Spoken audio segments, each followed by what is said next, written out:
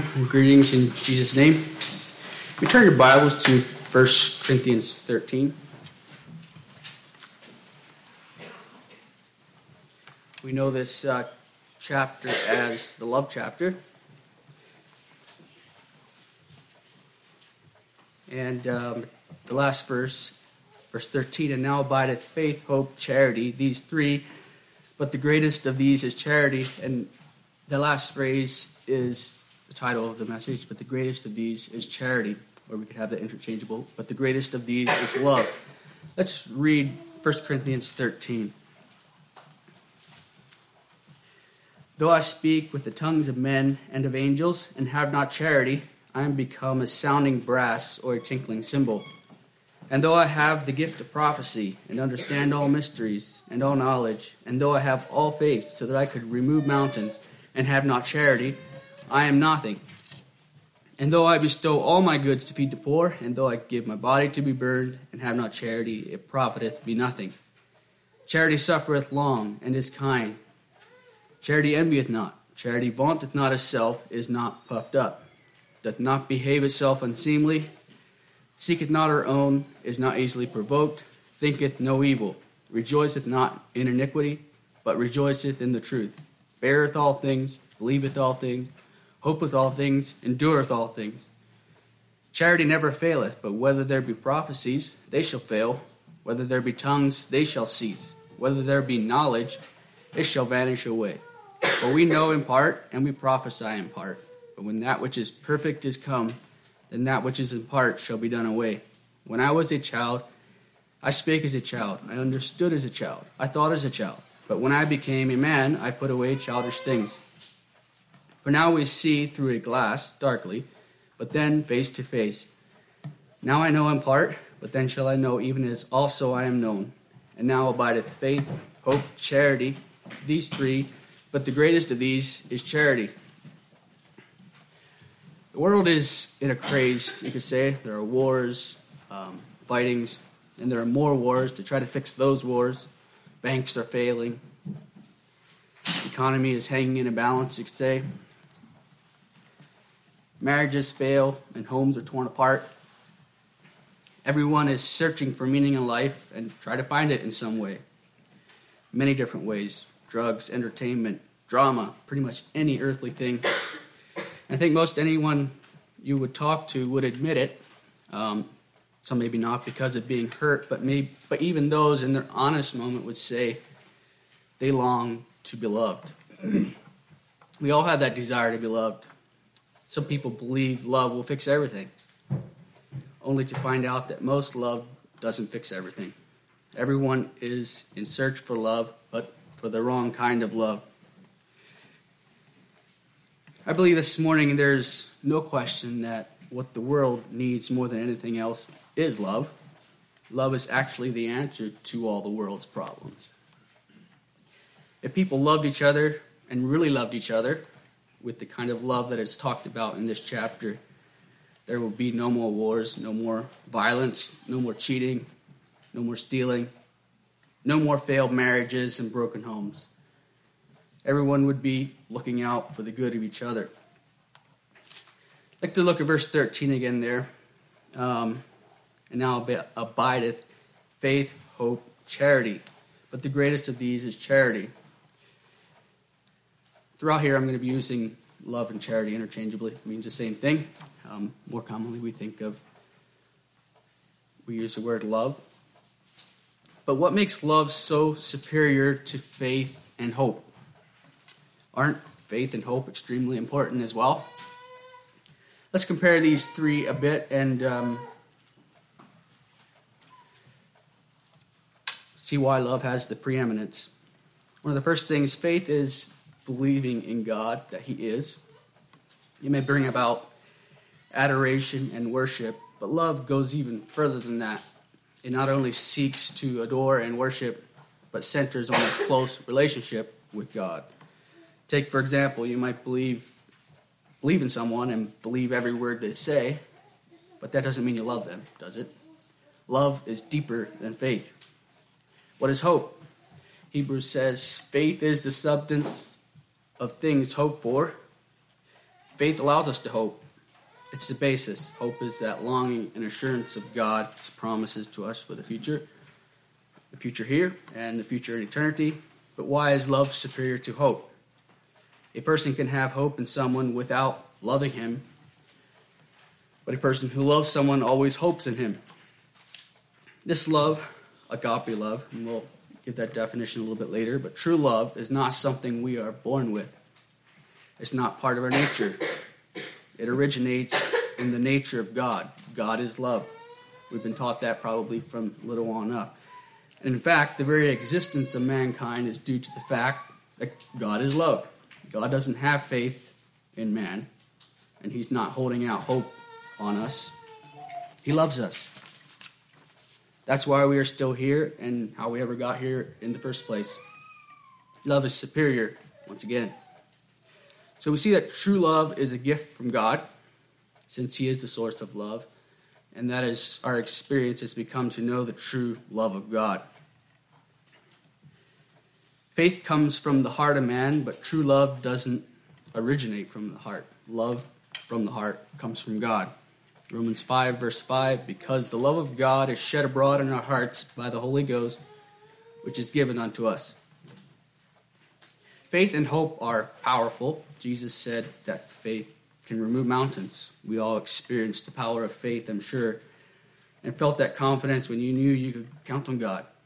Even that feeling of knowing you could count on someone or something. We all probably experienced and felt the push and the urge to do something real well, real good when we knew someone believed in us. What about when we felt someone's love or when we feel love for someone else? Love is quite the motivator. Love reaches and changes people far more than any other quality or gift. I say that I believe in God. You say that you believe in God. In fact, many people in the world say they believe in God. We can believe in God and still be proud and super spiritual. We can hope to be in eternity with God and other believers and hope for a sub-meaningful life here on earth. But faith and hope don't do us any good if we don't have love. The love of God within us. And how do we get the love of God within us? It's by repenting and giving our lives over to his love. All right, so the greatest of these is love, and we always knew that in our mind, still know that is an essential quality of the believer, but it's the greatest essential quality of the believer. So let's look at these verses here, starting at the beginning of the chapter, and learn what real love is all about. Paul had just been talking about spiritual gifts and the importance of working together. And he says at the end of chapter 12, but I show unto you a more excellent way. I really believe that this is one of our biggest shortcomings as believers, lack of love. And that's really troubling for me to admit that, because then what does that say about God's love in my heart? We all need to be working together and using our gifts to the glory of God, but we can work together mechanically and as a group, more or less, and leave all the right impressions, get along actually pretty good, and still miss the point if we don't have love in our hearts. And what we're talking about here, the Bible's talking about here, is the agape love. Agape love, it is the love of the mind, of the reason, of the will. It is a love that will go so far that it will love even the person that doesn't deserve to be loved. The person that is utterly unworthy to be loved. That's God's love for us. That's what Christ demonstrated when he died on the cross. We are those unworthy souls that deserve to die. Romans 5, verses 6 and 8, for when we were yet without strength, in due time Christ died for the ungodly. But God commendeth his love towards us, in that while we were yet sinners, Christ died for us. Mark chapter 12, 29 through 31. And Jesus answered him, the first of all the commandments is, Hear, O Israel, the Lord our God is one Lord, and thou shalt love the Lord thy God with all thy heart, and with all thy soul, and with all thy mind, and with all thy strength. This is the first commandment, and the second is like, namely this, Thou shalt love thy neighbor as thyself. There is none other commandment greater than these. There are many verses in the Bible about God and his love.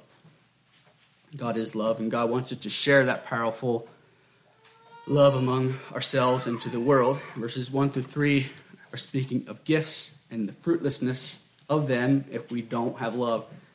If a person has the gift of language or even the gift of speaking in tongues, maybe he cares more about who sees him talking to the people in the streets, or how many people he talks to about Jesus, or in how many different countries he's been in to share the word. Without love, it was pointless. Like lots of noise, but no rhythm or music. I become a sounding brass or a tinkling cymbal. Far better it would be to love and care and reach the hearts of only a few. And those few can reach a few. Those few can reach a few. And God's love can reach all of mankind. Verse 2. Bible knowledge and prophecy and strong faith are all good. Don't we all wish for that in a mighty way? We can study God's word every day. Maybe memorize chapter after chapter. Debate for hours on Bible subjects. Maybe even start counting on our knowledge of God's word and our faith to save us, and our knowledge of God's word to convict a sinner. We need to know God's word. We desire to better understand the deep mysteries of God, and we need to always be ready to give an answer. But without love, there is nothing. What about all faith without charity? There are times when our faith is strong, and there are times when our faith is weak. What we need to remember when our faith is strong is to be understanding to those whose faith is weak. We've been there too, and if we aren't, we will be at some point. Faith with love, faith that brings others along with us. Verse 3, giving with love. And though I bestow all my goods to feed the poor, and though I give my body to be burned and have not charity, it profiteth me nothing. Here are some of the dangers of giving without love. Maybe we're giving because we feel obligated.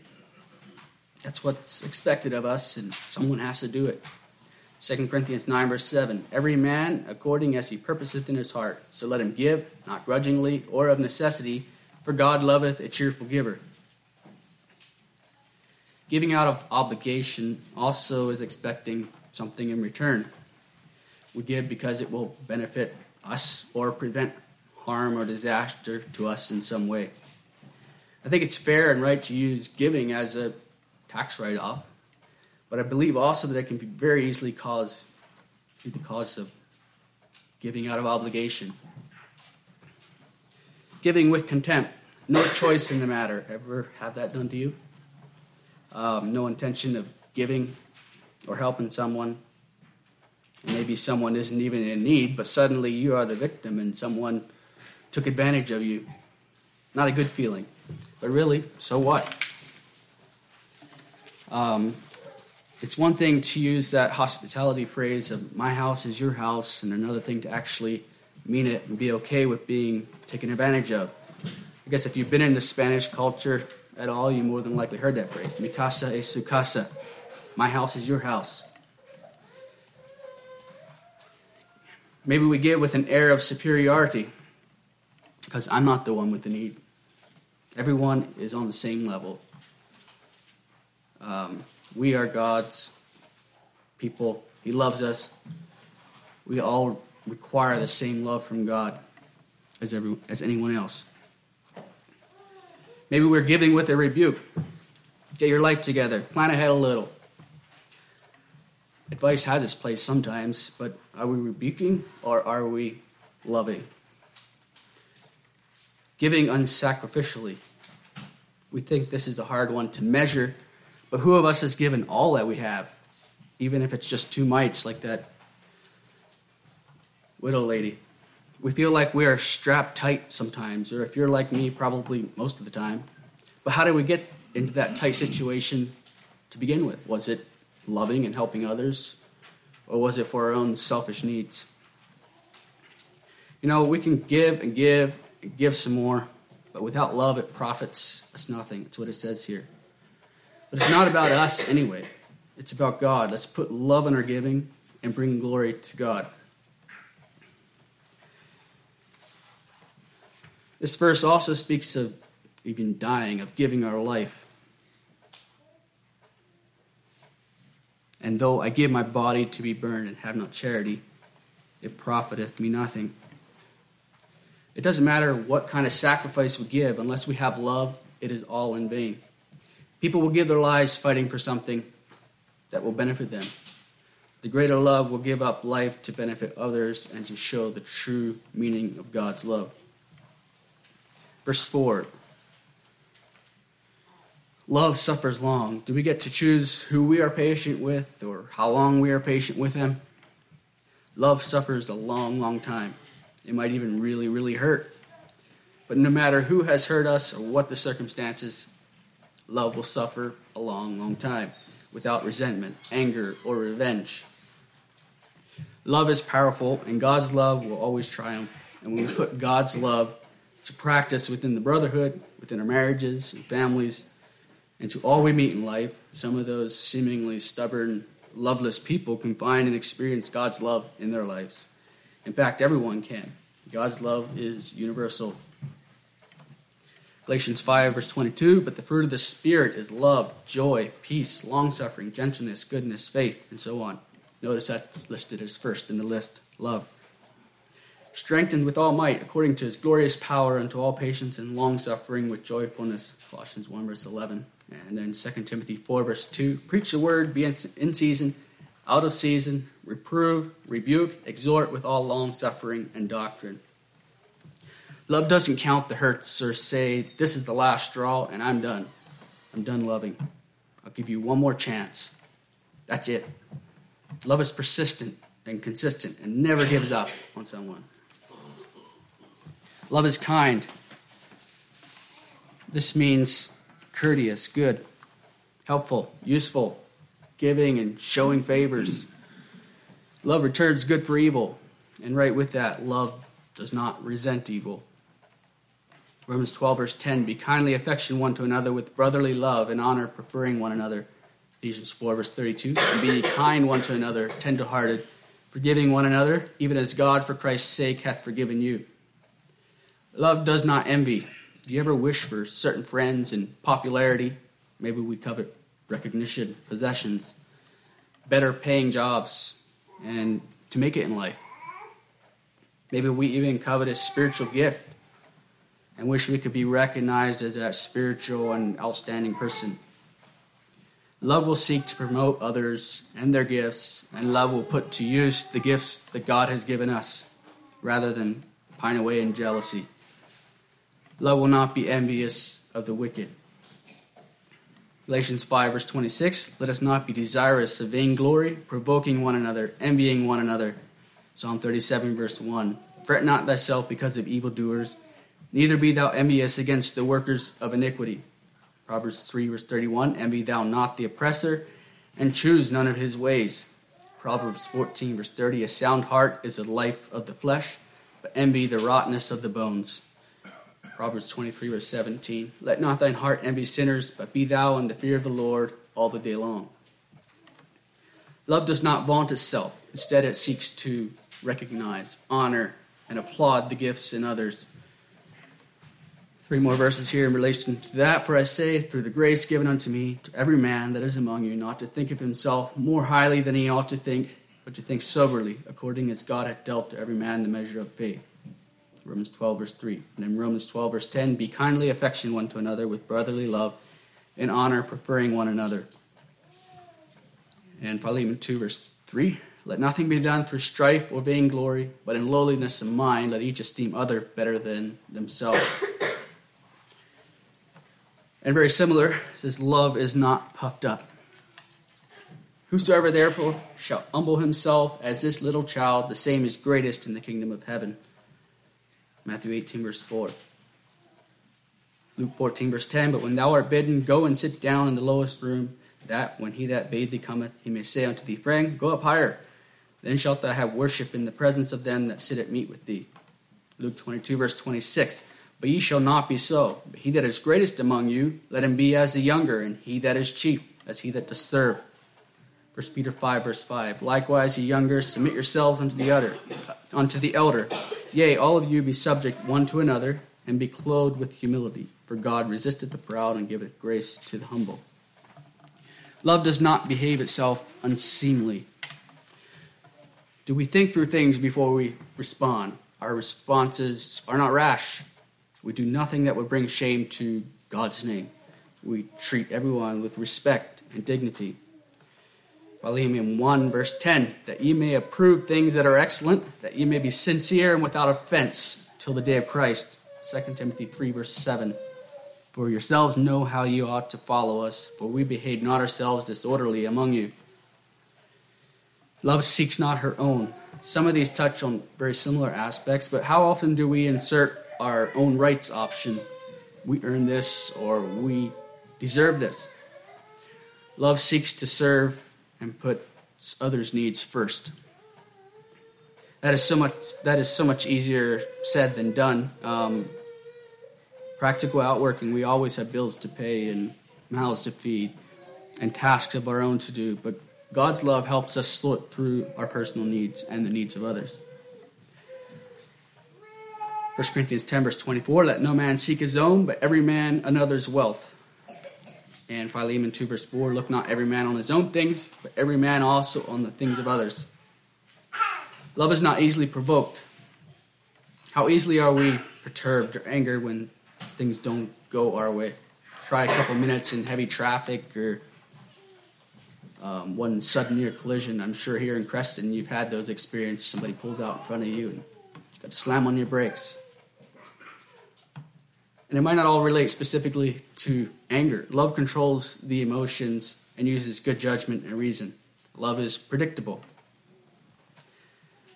But now you also put off all these: anger, wrath, malice, blasphemy, filthy communication out of your mouth. Colossians 3, verse 8. Wherefore, my beloved brethren, let every man be swift to hear, slow to speak, slow to wrath. James 1, verse 19. Love thinketh no evil. Love suffers the evil done to it and forgets, moves on and forgives. It goes even further than forgiveness and returns evil for good.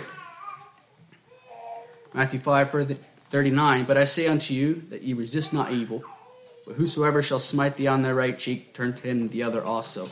Romans 12, verse 17, recompense to no man evil for evil, provide things honest in the sight of all men. 1 Thessalonians 5, verse 15, see that none render evil for evil unto any man, but ever follow that which is good, both among yourselves and to all men.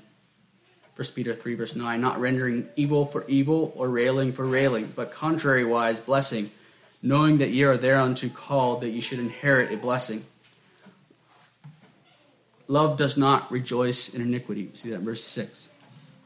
Love hates evil, but doesn't hate the evildoer. Love doesn't do evil, but neither does it enable others to sin. It does not feed upon sin and wrong. How often do we pass along stories of sin and wrong and get a sense of smugness or whatever? It might include natural disasters and other unfortunate things that happen to people. Love does not feed on and enjoy those types of things. Love rejoices in the truth and seeks to make a difference in the world. The interest we take in people when they are in trouble and the interest we take in the news when the world is falling apart, how can we change that around and be the first to rejoice in the truth, share about the victories won and the amazing works of God that don't do anything to lift us up? It can be a trap in itself, can't it? All the glory goes to God, nothing about us. Love rejoicing in truth never hides a truth and seeks to promote God and others that are rooted and grounded in the truth. Love rejoicing in truth is strong and wins battles. You never need to guess or question where it stands. Zechariah 8, verse 16, these are the things that ye shall do. Speak ye every man truth to his neighbor. Execute judgment of truth and peace in your gates. Malachi 2, verse 6, the law of truth was in his mouth, and iniquity was not found in his lips. He walked with me in peace and equity, and did turn many away from iniquity. Love rejoicing in truth causes many to be more truthful and honest, even those that aren't necessarily followers of the truth. Truth and love rubs off on others just like all the other aspects of love. Love bears all things. We see that in the next verse 7. Any mistreatment, abuse, hard and unfair things others may cause us, we bear it. We bear it up. Love covers the faults of others. We have no pleasure in exposing the wrong and weaknesses of others. Ephesians 4, verses 2 and 3, with all lowliness and meekness, with long-suffering, forbearing one another in love, endeavoring to keep the unity of the Spirit in the bond of peace. Ephesians 6, verse 9, and ye masters, do the same things unto them, forbearing, threatening, knowing that your master also is in heaven. Neither is there respect of persons with him. Colossians 3, verse 13, forbearing one another and forgiving one another. If any man have a quarrel against any, even as Christ forgave you, so also do ye. Love believes all things. Love is always eager to believe the best in people. Maybe we hear a bad rumor about someone. What is our first response? Love sees and understands the circumstances and accepts and forgives. Love believes the very best about a person, and in so doing brings about the best in people. Luke 17, verse 4, and if he trespass against thee 7 times in a day, and 7 times in a day turn again to thee, saying, I repent, thou shalt forgive him. Ephesians 4, verse 32, and be ye kind one to another, tenderhearted, forgiving one another, even as God for Christ's sake hath forgiven you. In Colossians 3, verse 13, forbearing one another and forgiving one another. If any man have a quarrel against any, even as Christ forgave you, so also do ye. Love hopes.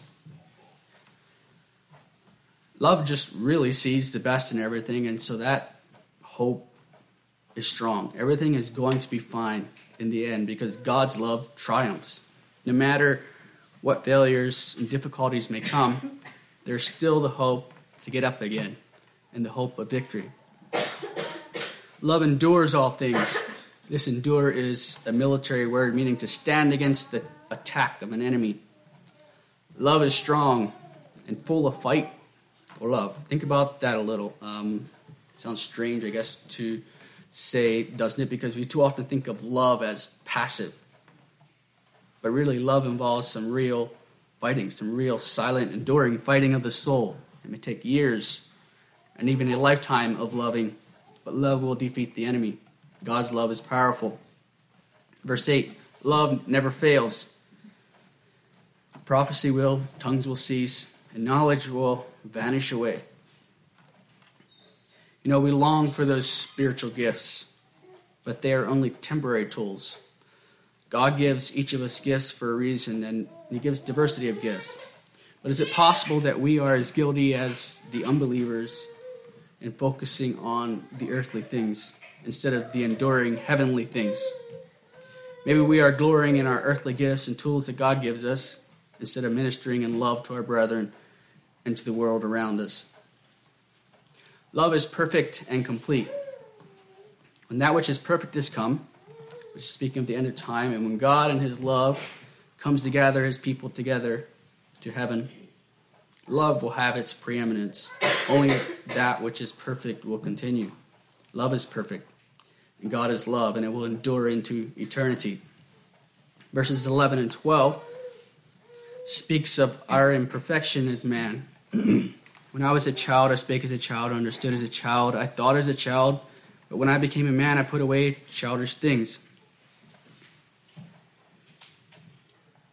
For now we see through a glass darkly, but then face to face. Now I know in part, but then shall I know even as also I am known. We're striving to be mature and understand God, to be more like God. Love mature is when we are face to face with God. We treasure that experience we can have with him already, but it's immature and only a mirror or a glimpse of the perfect love that we will experience in eternity. What does it say? That which is in part. It's not complete yet. And experienced as a child, and only a mirrored representation. I long more than ever for that day when love is perfected between God and man. The very love that God has given to us and entrusts to us to share to the world and among his believers is the very love that will bring this day about. We will be able to see God's love perfected, see it in his face, because we will be face to face with him and fully grasp the immensity and the beauty of it all. In a good, solid, wholesome relationship today, all it takes is to look into each other's face and we understand each other. I believe that when we look into God's face, we will have that moment of enlightenment and completeness in his love. So let's have faith. Let's have hope. But most importantly, let's have love. And now abideth faith, hope, charity, these three. But the greatest of these is charity. Let's kneel for prayer.